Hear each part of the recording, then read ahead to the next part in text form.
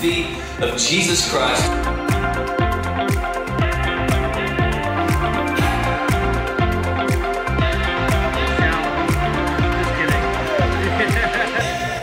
God loves them, we love them, and so that's what Serve Day is all about.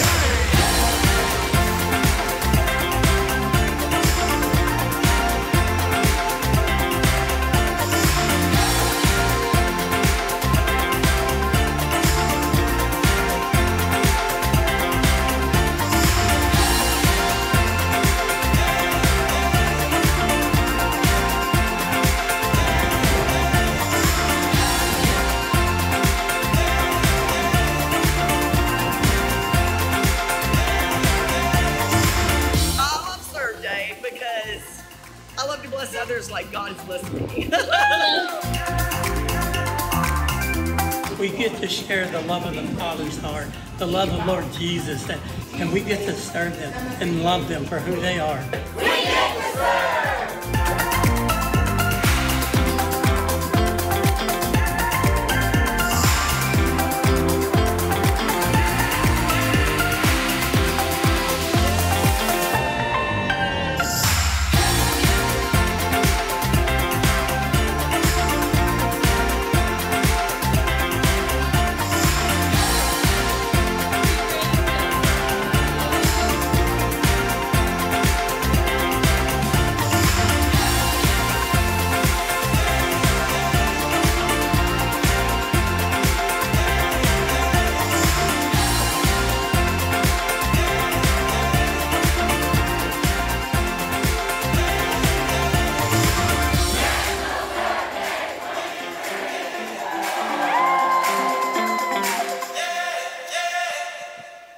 Oh, come on, I love to see how you love. I love how you love. I love how you love other people. Come on, let's give Jesus all the praise for that because it's really all about Jesus.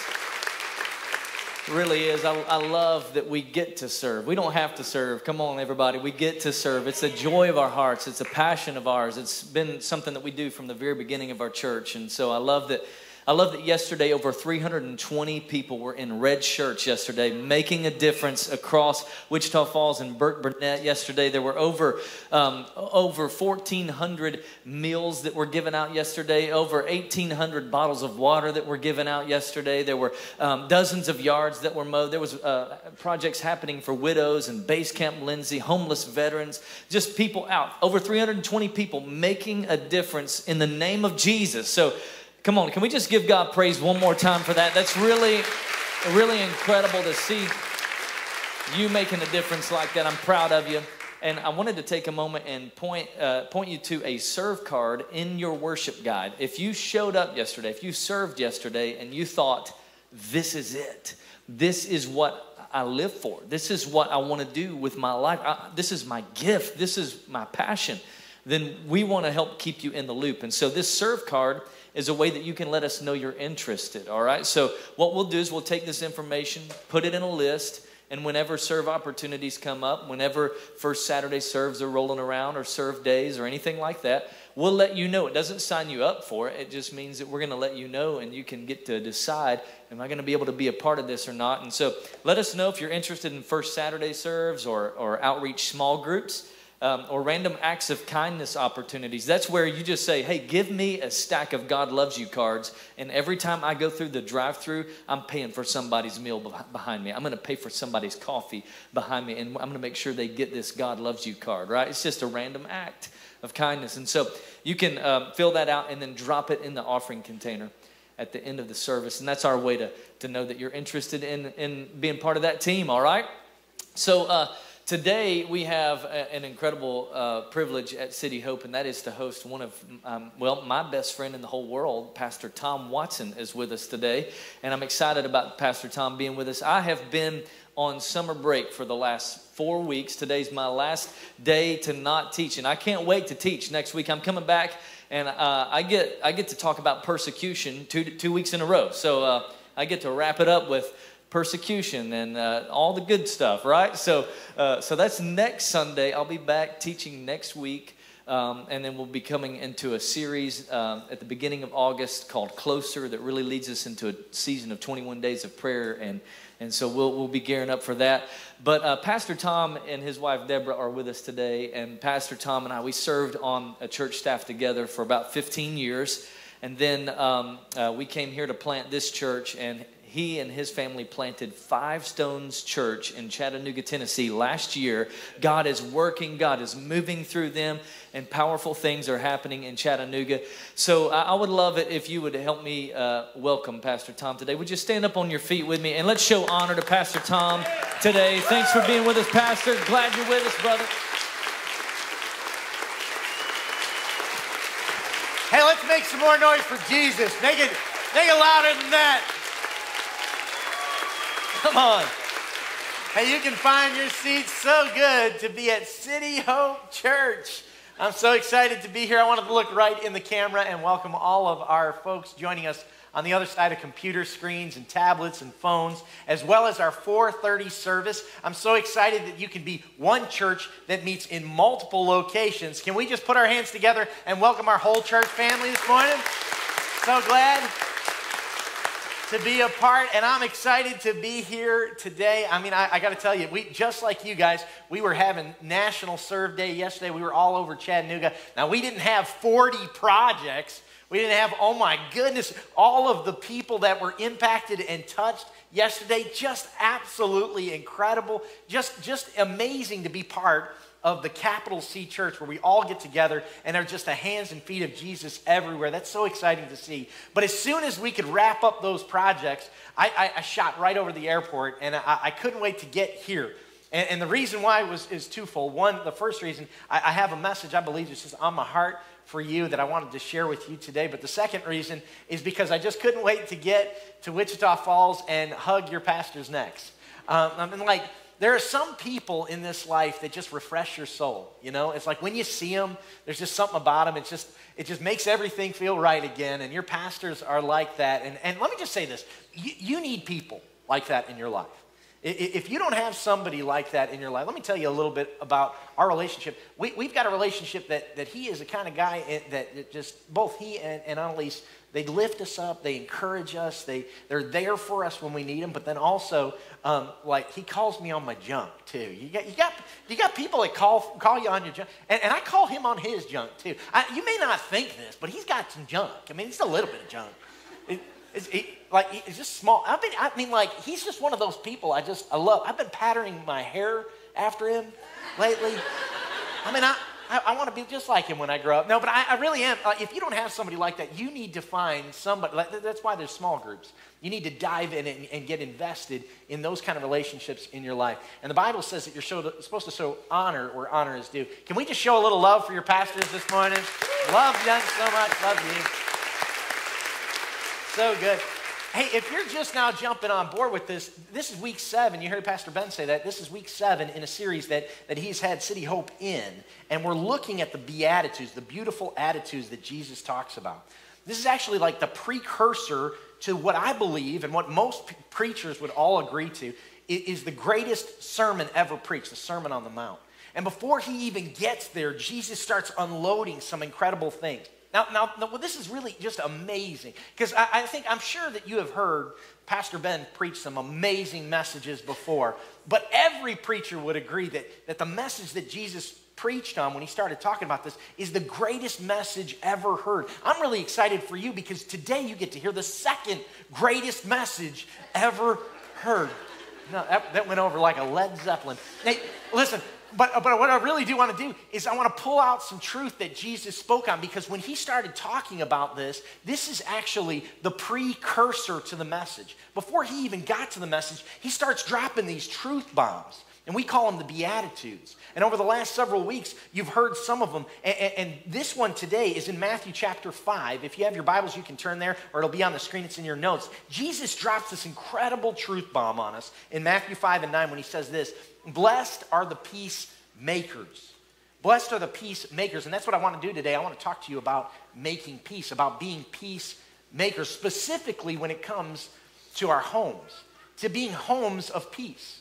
Because if we're honest today, we might say that our houses are not really houses of peace. Maybe in the community around you, or maybe in your own home, you would say, no, my house is not really characterized or categorized as a house of peace. In fact, it's more often likely to be described as something like as a house of strife or conflict or tension. And I believe God wants something more for us. I believe that God wants us to have a house of peace. But when you're sitting here today, you might be thinking, yeah, that's exactly right. Like, you're talking to me. When you want to talk about a house of strife, like, our family puts a fun in dysfunction, you know what I mean? Like we're just a house that is like that. And you might be like, maybe you're right. Like, you might be sitting here today and say, listen, the house may be dysfunctional, but it's not me, it's them, right? They're the dysfunctional ones. And the truth is, you could be right today. Because I'm convinced of this fact. Every family, I don't care who you are, how long you've been a family, every single family has at least one difficult psycho in it. It's like just every family that exists out there today, may not be in your immediate family, might be in your extended family, but everybody's got at least one difficult psycho, right? Let me prove it to you. Raise your hand if there's somebody in your family, just one person that's a difficult psycho. Come on, look at hands going up all over the room. You see this? You notice this? Now keep them up for just a second. I want you to look around, because we said that every single family has at least one psycho in it. So if your hand's not up, I think we found you. Right? There's all kinds of difficult relationships that we have inside of the family dynamic. We all got difficult people inside of it. And it's so odd how we can easily slip into dysfunction. Now, I was thinking about this. Last time I was down, we get to spend a little bit of time with the Murray boys. My kids love their kids, and I just love them too. And the boys are just, to be four brothers, they're completely different. If you've never met the Murray boys, especially Gibson, if you've never met Gibson, he's the youngest of all the Murray boys, you need to meet Gibson. He's like an experience, you know? Like, he's just a different kind of kid. And I love him. He likes to wrestle a lot. Last time we were here, I walked in the door after being there a couple of days. And after I walked in the door, in one fell swoop, like in one sweeping fluid motion, he kicked his shoes off, pulled his shirt off, and then was on me ready to wrestle. Like, he was just like all over me, dropping elbows and everything. Now, the thing that I love about Gibson is he's the fourth of four brothers. And so when you're the youngest, I know I got a big family too. I got 3 brothers, 4 sisters. When you have that many kids in your family, you got to learn to either be tough or clever. And Gibson got both of them. Like, he just figured out, I'm going to be tough and clever. And so what happened was, as he was wrestling with me, I started to get the upper hand on him. And so, because it was like a modern day David and Goliath. I mean, he's this big, and so he's climbing all over me. And so what he did, in order to stop me from getting the upper hand, is he came up with this smart strategy. Like, after we were done, he came up later, and he stuck his hand out like he wanted a handshake. And he said, I come in peace. I come in peace.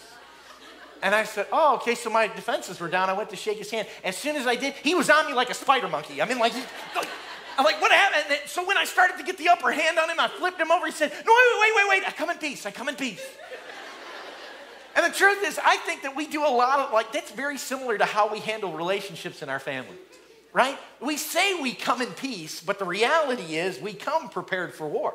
Right? If we really are honest about it, the relationships that we have in our family, we say, I come in peace, but really we're ready to sock them if we get an opportunity, if it doesn't go our way. Relationships can be really, really challenging. They can be difficult. And maybe that's how you would say that's you today. Maybe today you're trying to raise your kids, right? You're trying to raise your kids, and you got your mom, and she's always constantly looking over your shoulder, and you just want to say, would you just butt out and let me raise my kids? Or maybe it's your own kids, right? And you never thought you'd be the parent that would say all the things that you say, like, if you don't stop, I'm going to pull this car over, right? Or stop fighting. I'm going to give you to the count of 3, and then you count to 3, and then nothing happens. I'm going to give you to the count of 5, and that's it. And then you say, I'm going to give you to the count of 40. And then you just go into the bathroom and close the door and take a bath and let them fight in the living room, because it's not going to happen, right? Maybe that's you, or maybe you're the kid, right, today, and you think, my parents, if they're constantly just over my back, they're breathing down my neck, and they never trust me. They never let me have my own control. Maybe today that you're trying to raise a family, and it's a blended family. Right? And you're trying to raise her kids and your kids, and then they're together kids, and there's all these different people, and there's all these different parents that are involved and step parents that are involved. And so you start thinking to yourself, how can we ever have peace with all of these moving pieces? Well today, what I want to do is talk to you about one of these beautiful attitudes, the Beatitudes that Jesus talked about. And I have tremendous expectation today. As I was praying about this, I just believe that God wants to heal some hearts today. I just really, really believe it. And so if we look at that passage of Scripture, this is what Jesus said to finish it out. He said, blessed are the peacemakers, for they'll be called the children of God. Jesus said, blessed are the peacemakers. Now that word peacemaker is actually a really interesting word. It's two different words, right? And the first word is peace, what we translate as peace. In the New Testament, it's a Greek word, irene, but in the Old Testament, it's a Hebrew word, shalom. And shalom was a greeting that Jews would give one another and still do to this day, shalom, shalom. Now, when we think about shalom, we think that it's just peace, the way we translate it, which means like the absence of chaos. Really, that's not what that word means. The word is so much deeper than that. This is the real definition of shalom. It means wholeness, completeness, fulfillment, inner rest, living without deficiency or lack. And so in other words, shalom is more so not just the absence of bad things, but it's actually, what he's saying there is that it's the highest good. I don't just wish on you not to have hard times. I wish to you to have the highest good. So Jesus is saying, if we're going to be followers of his, we're blessed are the shalom maker, the highest good makers, because they'll be called the children of God. You know, when Jesus said this, just like the other 7 Beatitudes, every time he said one of these, it was like a mind-blowing concept. Because the stuff that he's saying is countercultural. It was going against what everybody had been used to and everybody had grown up understanding. See, in this culture back in those days, it was a culture that said an eye for an eye and a tooth for a tooth.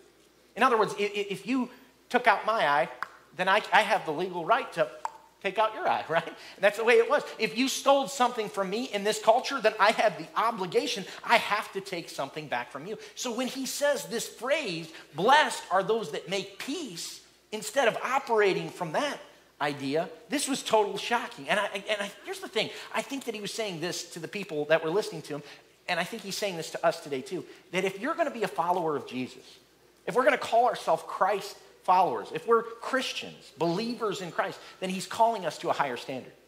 He's saying that those of us that follow Jesus are called to a different level. And he says, blessed are the peacemakers. Now notice, I want you to notice, he didn't say blessed are the peacekeepers, because there's a big difference between a peacemaker and a peacekeeper, right? I was a peacekeeper for years. I would always be the peacekeeper. If my brothers had a fight, or if one of my siblings were fighting with the other, or my mom was, or my dad was upset with one of them, I always got a phone call. One of them would always call me and say, Tom, would you just work it out?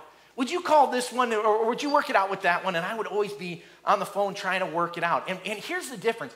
A peacekeeper will do whatever they have to do to avoid the conflict in order so that everything will work out okay. Right? That's what a peacekeeper will do. They'll just keep the peace. Right? They'll say, I'm not worried about the conflict. Let's just put it under the rug. Let's just shove it under the rug for a little while. And the problem is with that, when you just shove things under the rug for long enough, the rug just keeps getting bigger and bigger, right? And the things that were real conflict issues start to smolder underneath and nothing gets resolved. And so we get to this place where we just say, let's just smile and get along together. If we could just get along together, then we can make it to the big holiday meal or whatever, and everybody will smile and everything will be okay, but we'll never get to the actual root of the issue. And so what ends up happening is when that happens, people just build up, and that conflict that never gets addressed gets constantly underneath the surface until one day, one thing makes them snap, and they go, rah! Right? Like the guy in the video, rah! Right? And what happens is we just start blowing up at one another, and the other person's like, what gives? What happened? Like, why are you doing that? Because the thing is, it's never been addressed. That conflict was allowed to just sit there underneath the surface the entire time without being addressed. And so dozens of unresolved issues just happen along the way. But Jesus says, blessed are the peacemakers, not the peacekeepers. So what do peacemakers do? Well, a peacemaker will embrace the conflict in order to bring about peace. And will invite Jesus, who's the Prince of Peace, into our homes and say, God, we're not willing to just walk around the conflict anymore. We need you in the middle of it so that we can get to resolution. See, the amazing thing about Jesus was the ultimate peacemaker. He was incredible at making peace. Jesus was so good at making peace that he always did what was needed to be done. See, Jesus was this. He was grace and truth. A lot of people think you can only be one or the other. Like you can only be grace or you can only be truth. But Jesus was both grace and truth. In other words, he always told the truth. He always said what needed to be said. You never find one time in Scripture where Jesus said, I just really don't want to tell them that because I'm afraid it'll hurt their feelings. Right? Like Jesus was never doing that. It never, at one point will you find Jesus in Scripture going, well, I would like to tell him that, but I'm afraid it would offend him. He always told the truth. Jesus never shied away from the truth. But here's the difference. He didn't just tell the truth. He was also grace. And see, that grace made it palatable. Jesus told the truth in a way that they could accept it, that they could receive it. And if we're to be peacemakers, we've got to be just like Jesus. Jesus is grace and truth. And he was the perfect example of that. So what happens is sometimes in a relationship, you have these challenging moments. And I think this can be most challenging thing about being a Christ follower, a true Christ follower, is to maintain both grace and truth. And so the world says that's not exactly how you handle this at all. In fact, the world says the way you would handle it is if somebody does something wrong to you, well, forget them. I'm never going to deal with them again. Like that, you expect me to forgive them the way they treated me? Like, I'm not forgiving it. Or the world says this, I'll forgive them when they crawl on their hands and knees and beg for it, right? And after I punish them just a little bit, then I'll forgive them, right? That's what the world says. But Jesus says that's not how we do. That's not what a Christ-centered home does. He says, blessed are the peacemakers.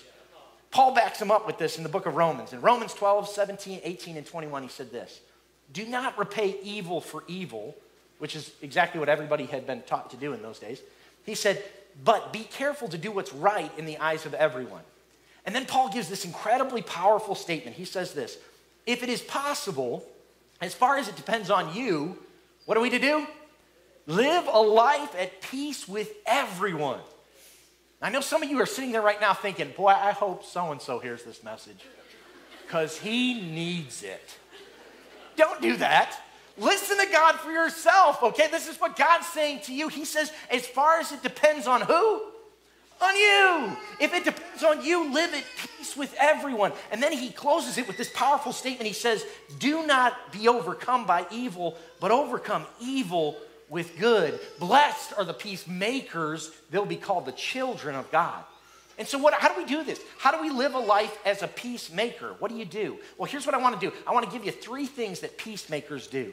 And you can write these down in your notes. If you follow this, these are simple ways that you can be a peacemaker in your life around you today. The first one is this. Write this down. Number 1, peacemakers tell the truth in love. Peacemakers will tell the truth. If Jesus told the truth all the time and we're to follow Jesus, we have to tell the truth. How do we do it? Ephesians 4:15 says it this way, we will speak the truth in love, growing in every way more and more like Christ. Now I want you to know it says speak the truth in love. It doesn't say yell the truth in love. Some of us like to do that, right? You always do this. Why don't you ever put your underwear in the hamper? It's right next to the hamper. You never do that. This might be therapy for me today. We don't yell the truth in love, right? We speak the truth in love. That's what we do. We find these things that need to be said. That's a conflict moment, and we do speak it. Now, here's how you do that. You look for non-conflict times to bring it up. You look for non-conflict times to bring about the truth. So you speak the truth not when you're in the middle of a good argument, right? When somebody is trying to chunk a shoe at you because they're so mad, that is not the time to say, and now I want to talk to you about some things that you need to address in your life. Right? Because they're not going to receive it at that moment. So you look for non-conflict opportunities to bring about those truths. And here's the other thing that we do. We talk to the issue, not the person. We're going to argue about the issue, not the person. We love the person. The person is who we love. But the issue is the thing that we're going to address. And we're going to look for non-conflict opportunities to do that. I'm going to give you an example of this that happened to me a few years ago. My wife, Deborah, and I were in a really good argument. And I know what you think, like pastors don't argue, like you just levitated and you got in here, right? Like, no, I was actually human before I was a pastor.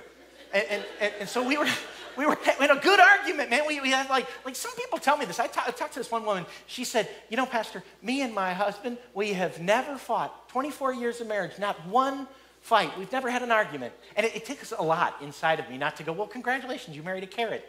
You know, I mean, because everybody has issues. Everybody has stuff that we disagree, and there's conflict that happens. You're going to have arguments, right? And so my wife and I we were in a good argument. We were rocking and rolling there, right? And I was doing my level best to explain to her how wrong she was, and she just wasn't getting it. I mean, no matter how hard I tried explaining and how right I was, she just wasn't getting it. And so what she did is the next thing that happened in the middle of the fight is she pulled out something from the archives. It's amazing. I'm convinced women have this ability that men do not have in their brain. Like, she's got a filing cabinet in there. She'll just open it up and she'll just start going through it. Like, why don't we talk about what you did in 2019? You remember that term? And like, they've actually done studies about this. Guys' brains do not work like women's. Women's brains can connect all of these dots and they can pull from all of these different places to use them in the middle of an argument. Guys' brains are not like that. We actually tunnel vision in that moment. Like, all we can do is like focus on what's happening right now. We're doing good to remember 28 seconds ago. And so when we're trying to argue in that moment, we have nothing to pull from. We cannot out-reason you. We cannot out-logic you. And so all we do is out-volume you, because that's our only hope. So we start getting loud. We're like gorillas, you know? I mean, like, it's surprising we're not throwing other stuff at you in the middle of the fight. Like, but what she did, she went back into the archive. She pulled out the file. She said, well, if that's true, you remember this? And I was like, that's from like 2018. That's not even fair. It's not even applicable. And because I had nowhere to go, I had to start doing something. So I started attacking her character. So I said, oh, yeah, well, you never. And she said, I never, you always. And at this point, my brain's on fire. And we're lobbing bombs back and forth at each other, and we're not getting anywhere. We're not resolving the issue. We're just hacking away at each other. And see, at the end of this argument, I don't know, maybe it's because Deborah's walked with the Lord long enough, or maybe she just got tired of arguing. But finally, at one point, she looked at me and she said, what have I got to do to convince you that I think you're right so this conversation can stop? That was what I was after the whole time anyway. But when she said that, like, I realized, like, she didn't care about being right or wrong. She just wanted to stop. And so I started to laugh. And then she started laughing. And then we stopped and we said, hey, you know what? This fight isn't working. So we walked away from the argument for a little while. And about 20 or 30 minutes later, when the emotions were cooler, we came back to it. And guess what? Within about 5 minutes, we fixed the problem. See, the truth is you got to find these moments where they're non-conflict moments to start working on the problem. And actually, to this day, we'll do that now. It's like a little button for us that if the argument is not going in the right direction, one of us will say, hey, what have I got to do to convince you that I believe you're right so this conversation can stop? And so what we want to do if we're going to be peacemakers is we're going to look for moments where the emotions aren't charging our words. When you have these moments where we can speak to one another calmly and address the issue and talk about the issue, not the other person. And at that point, they become more easily received. See, it's when it's calm that you can say certain things like listen, I think that you're looking at your phone too much, right? See, when you're in the middle of a fight, you say, would you just get off your phone? You're constantly staring at your phone. And that becomes a heated issue. Which, by the way, let me take a side note to say this. I just feel like somebody needs to hear this. There should be moments in your house where you put your phone down. Okay, your phones are great tools. They're terrible masters. Quit being ruled by them. Go make a rule where there's no phones at the dinner table so we can look at each other and address each other like humans again. But if you're in the middle of a good fight, you'll say it a certain way. But if you were not, you would say, hey, listen, when you look at your phone at the dinner table, we feel undervalued. The rest of the family does. That's what happened to me. It's like that my family, in a non-conflict moment, I'm looking at some emails. They called me out on it. And then I realized, oh, you know what? I don't mean to be undervaluing them. Let me put the phone up.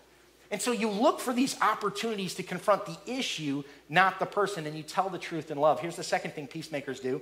Peacemakers apologize when they're wrong. I know, that's a tough one.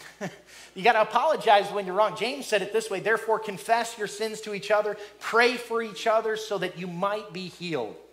Like, that's good Bible, right?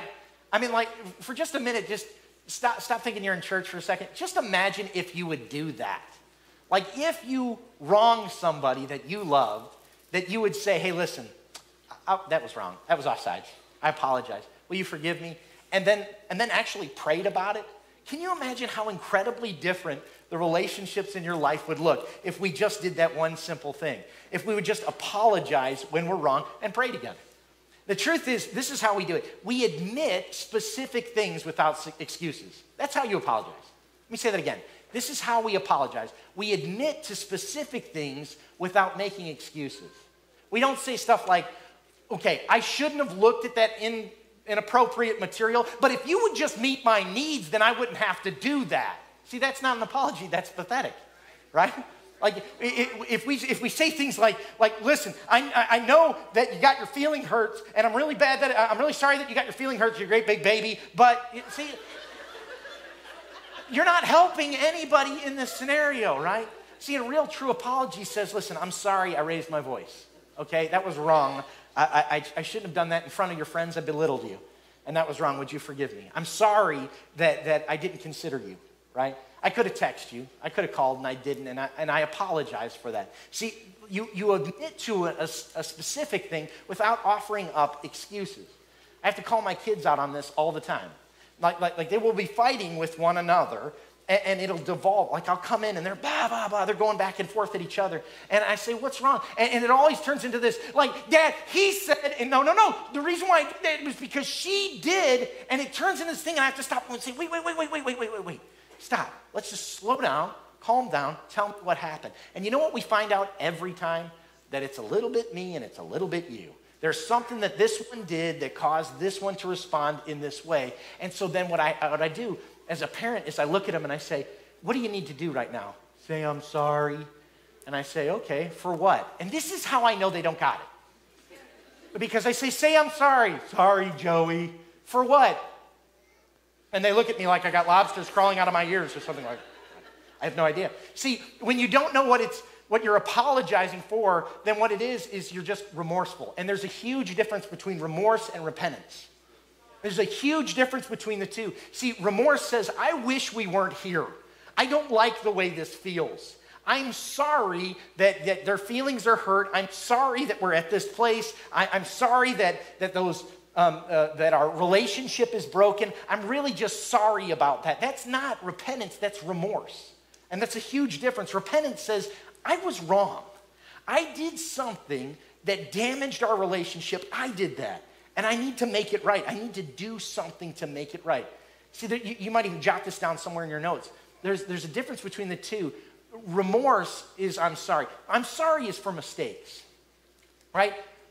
Will you forgive me is for sin. There's a huge difference there. See, I'm sorry I left the toilet seat up. That's a mistake, right? Will you forgive me for deceiving you? That's a sin. See, there's a big difference. And don't just stop at I'm sorry. You can't just stop at I'm sorry. Here's what we do in my family. We say, when we recognize that we have done something to damage the relationship, we say, I'm sorry about that. I apologize about that. Will you forgive me about that? And then I say this, what can I do to make it right? Is there something that I can do to help make this situation right again? And see, there's the huge difference. See, Christ is calling us not to just abstain from chaos in our relationships, but to bring about the highest good. And I know these are tough. I know these are challenging, but that's what being a Christ follower is about. Now, if the first two were tough, I'm going to go easy. The last one will be really, really easy. It'll be simple. I come in peace. I come in peace. Okay, if you don't believe that, you're probably smart, because this last one's going to be really tough. Okay, and here's the third thing that peacemakers do. Peacemakers forgive and let go. They forgive and they let go. Peacemakers will do that. And what I really want to do is walk really kind of gently into this last point, because I know there are some people here that are probably thinking, well, of course you say to forgive and let go, because you're a preacher and you live in Preacherville. And nothing bad happens in Preacherville. You guys just get together, get around Pastor Ben and sing Kumbaya for a little while, read some Bible and go on. That's not true. Like, we're real people too, right? We have real issues. And I may not have walked through the pain that you might have walked through, but I can tell you this, I know what it's like to feel pain. I know what it's like to feel betrayed. And you might be here today And maybe your spouse cheated on you, maybe multiple times. And you're thinking to yourself, like, yeah, how do I forgive that? I don't even want to think about forgiving it. I don't even know how to adjust it. I don't know how to get there. Like maybe somebody that was supposed to protect you damaged you in some way and abused you in some way. And you think, how can I possibly get to that place? Because the pain is so big. Let me tell you this. I'm not going to say it's easy, but I will tell you this. It's doable. I know it's doable. Here's how Paul says to do it. Colossians 3:13. He said, bear with each other and forgive one another if any of you has a grievance against someone. Now this is dealing with forgiving the unforgivable, right? If anybody has a grievance against someone, how do we forgive? As the Lord forgave you. He said, this is how you forgive. Just forgive them as the Lord has forgiven you. Now, I don't know about you, but has God forgiven you of some stuff? And I think about all that he's forgiven me of. I think of all of the things that I've done in this life, and he's forgiven me. And he didn't wait for me to get it all together. And he didn't wait. The Bible says that while we were yet sinners, Christ died for us. He didn't wait for me to get it all right. He said, I'll forgive you. I'll make the peace possible. He makes a way. And this is how we're to forgive other people, as we've been forgiven. I want to share with you a story that happened to me. And this is a really personal story, but enough time has gone by that I feel like I can share it. A couple of years ago, my dad went home to be with the Lord. He died of COVID. And when COVID hit, he had been, in his early years, he had been a smoker for years and years and years, and he had really damaged his lungs, and so he developed COPD. And so not only that, but he had a number of different other health issues that had hit him. And so when COVID hit him, it hit him hard, really hard. But for years of his life, my dad was like a really opinionated guy. He was like a big personality, really kind of driven, opinionated guy. I'm an opinionated guy. So in my younger years, we had plenty of father-son challenges. We'll call it that. And we had moments of difficulty and disagreements. But in my later 20s, I ended up living right across the street from him, catty corner. We came back and we lived just across the street from him. And we'd take the kids over and we'd hang out with them a lot. And one day, he got upset with me. He was angry with me. And I don't remember what it was about, but he was real mad. And he knew that the way to get to me is not to me, it's actually through me. Yet, if you hit if you somehow hurt my family, that's the way you hurt me. Like you could make fun of me, you could hurt me all night and day. I'll forgive you for it. But if you hurt my family, maybe you're like this, like that. That's just like that's offsides. And so he knew that because family knows you better than anybody else. He knew how he could push the right buttons. And so you know what he did? He got to Deborah, and he started saying things about her that were not true. And he insulted her and called her the mean things and all this, and he said all of this stuff as though it was true. And because I had been a peacekeeper for years and years of my life, and I had allowed this to build up and build up and build up inside of me, you know, I said, finally at this, it was the straw that broke the camel's back. And I said, you know what? That's it. I've had it. I'm done. I am done with this man. And everybody around me, all my family were like, man, I get it. I understand. I said, no, you don't understand. I'm done with him. I am done. He has hurt my wife. That's it. It's over. I'm finished. And I walked away and I said, I'm not going to have anything to do with that man again. In fact, not just me, but my whole family is going to be over here. We're going to live over here. And he adored my kids, his grandkids. He just loved to be around them. And I said, you're not going to have the pleasure. I'm not going to give you the benefit of being around them. And so we're just all going to ignore him. And so we went, even though I was about 50 yards away from his house, I would live there. And day turned into week, and week turned into month, and month turned into year. And for 2 years, I didn't speak to the man. And my kids didn't either. He wasn't even allowed to see them. We would be out in the yard. I would be in my driveway, and he would be in his. And we could see each other. He'd be working on his car. I'd be right over in my driveway. He was close enough that if I had a rock, I could hit him. And some days I thought about it. But we wouldn't even look at each other. We wouldn't address each other. And that's how it went for years until finally, one day, my sister came over to my house. It was right around Christmas time. And we're the kind of family that is like, man, we got the whole family comes over. We do the big deal and like Christmas and Thanksgiving and all the big holidays. We do that kind of thing. And so she came over and she said, Tom, why don't you just come over and bring the kids? You don't even have to talk to them. Just come over so we can be together at the holiday. You know what she was trying to do? She She's trying to keep the peace. She wanted to be a peacekeeper. And she said, why don't you just do this? And I said, no, I can't do that. I'm not going over there. Because what he has done was so wrong. I'm just not doing it. And you know what I did? I actually used the Bible to back me up. Because if you know Scripture, you can, if you want, you can make it say anything you want. I actually used the same Scripture that I use today. I said, if it is possible, as far as it depends on you, live at peace with all people. And this is how I interpreted it. I said, he lives in peace over there, and I live in peace over here. And that's how that worked, right? And I said, I forgive him. I didn't. I didn't have any forgiveness in my heart. I was still angry. I was still bitter. I was still upset. I was still upset with what he had done. And then God did this interesting thing. He used my sister. He spoke through my sister. And it was so powerful in that moment. And I knew it was God because, you know how I know? Because when it's God, it doesn't matter who's saying it. He pushes all that stuff out of the way and he gets right to the heart and it nails you.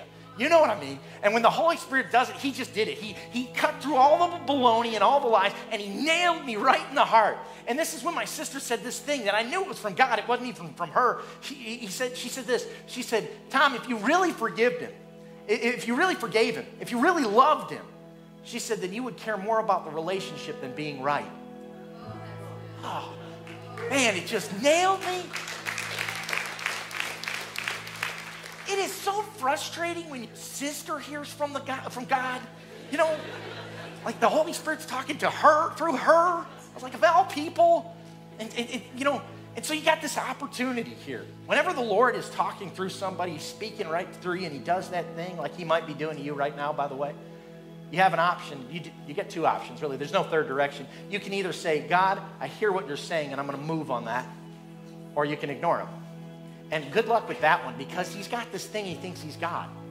And like he'll just keep working on it and working on it and working on it. He's going to get his way.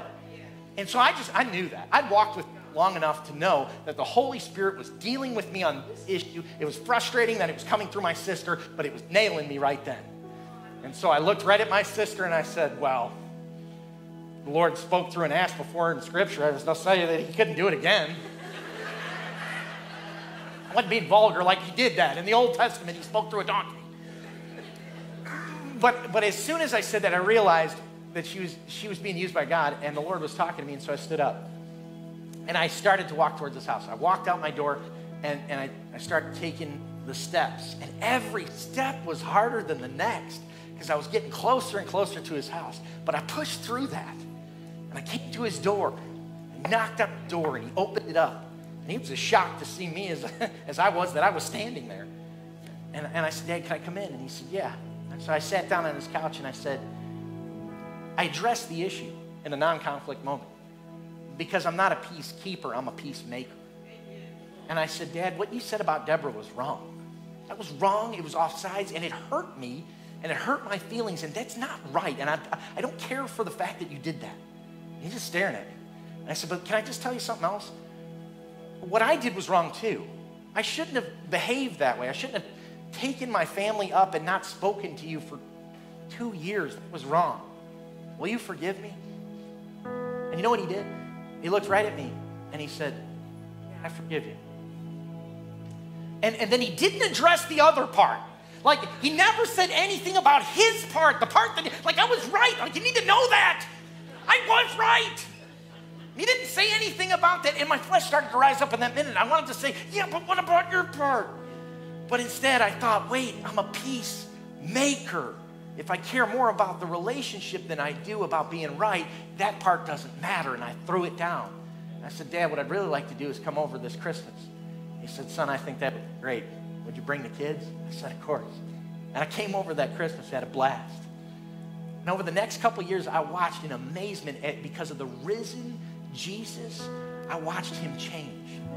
And I'll never forget the day that I was standing up and I was preaching one day and my dad was in the back seat. He in the back of the church and he sat there. And at the end of my message, I gave an opportunity that if you wanted to follow Jesus, that you could receive him right then. And it's burned into my brain, guys, the day that my dad went, boom. And if that day's burned in my brain, the next day is always cemented there too. Because I'll never forget the day that I looked at my dad in the water of baptism, and I baptized him with my own hands.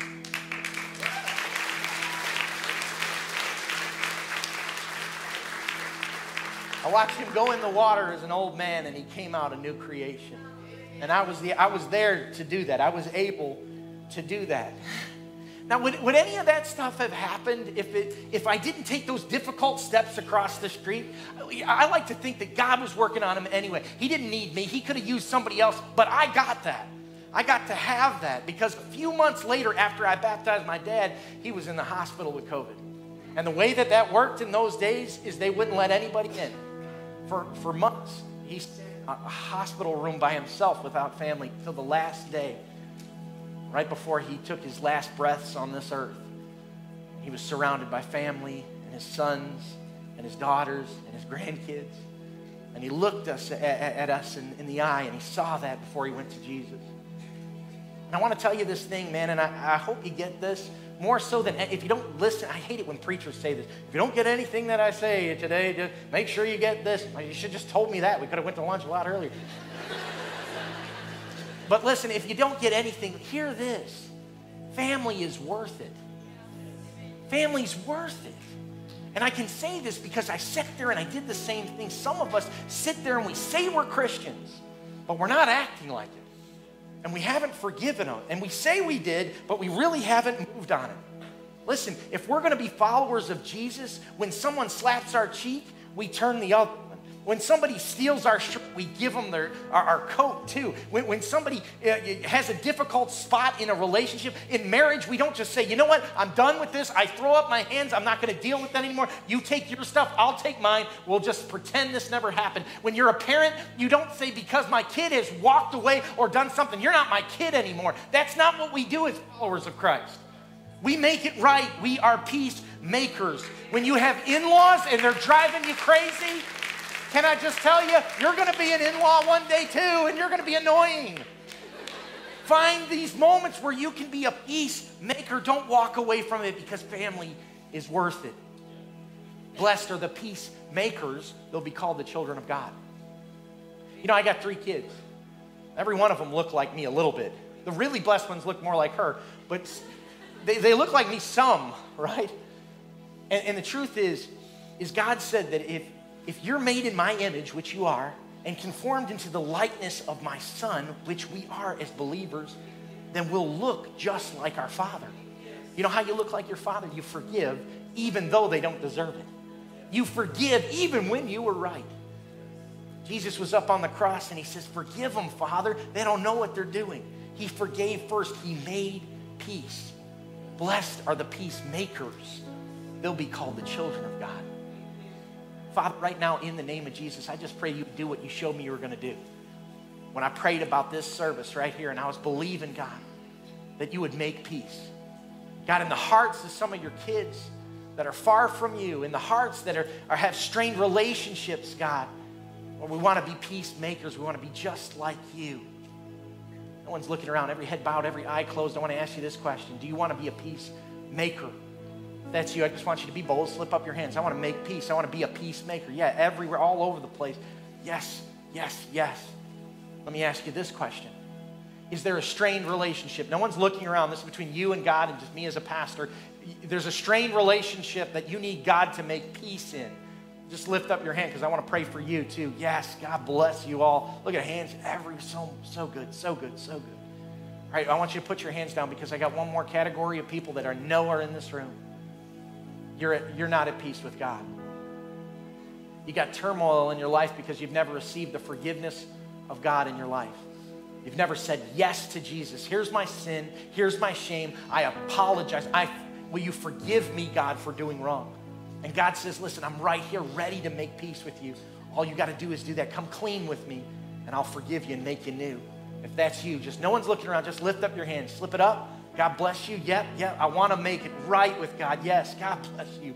God bless you. Right now, in the name of Jesus, I declare, God, that there's freedom in this house. I declare that there's liberty in this house. Lord, we can have peace again. I pray for those that want to be peacemakers, God, not peacekeepers. Lord, that you would give them the anointing to be able to do that, the strength to be able to do that. God, there's a relationship that's strained right now. I just pray, God, that only through the power of Jesus Christ, that you break off the bondages that have kept them lashed up to unforgiveness. It falls off of us now in the name of Jesus. that is no longer allowed in our lives. It's no longer allowed in our families, in our friendships, in our co-workers. God, we walk around as peacemakers in the name of Jesus. And right now, if you believe that Jesus Christ was who he says he was, which is God himself who came down to this world and lived a perfect life that you couldn't live and died the death that you deserved. If you believe that he didn't stay dead, but he got back up. The Bible says if you believe that with your whole heart and you confess it with your mouth that you're saved.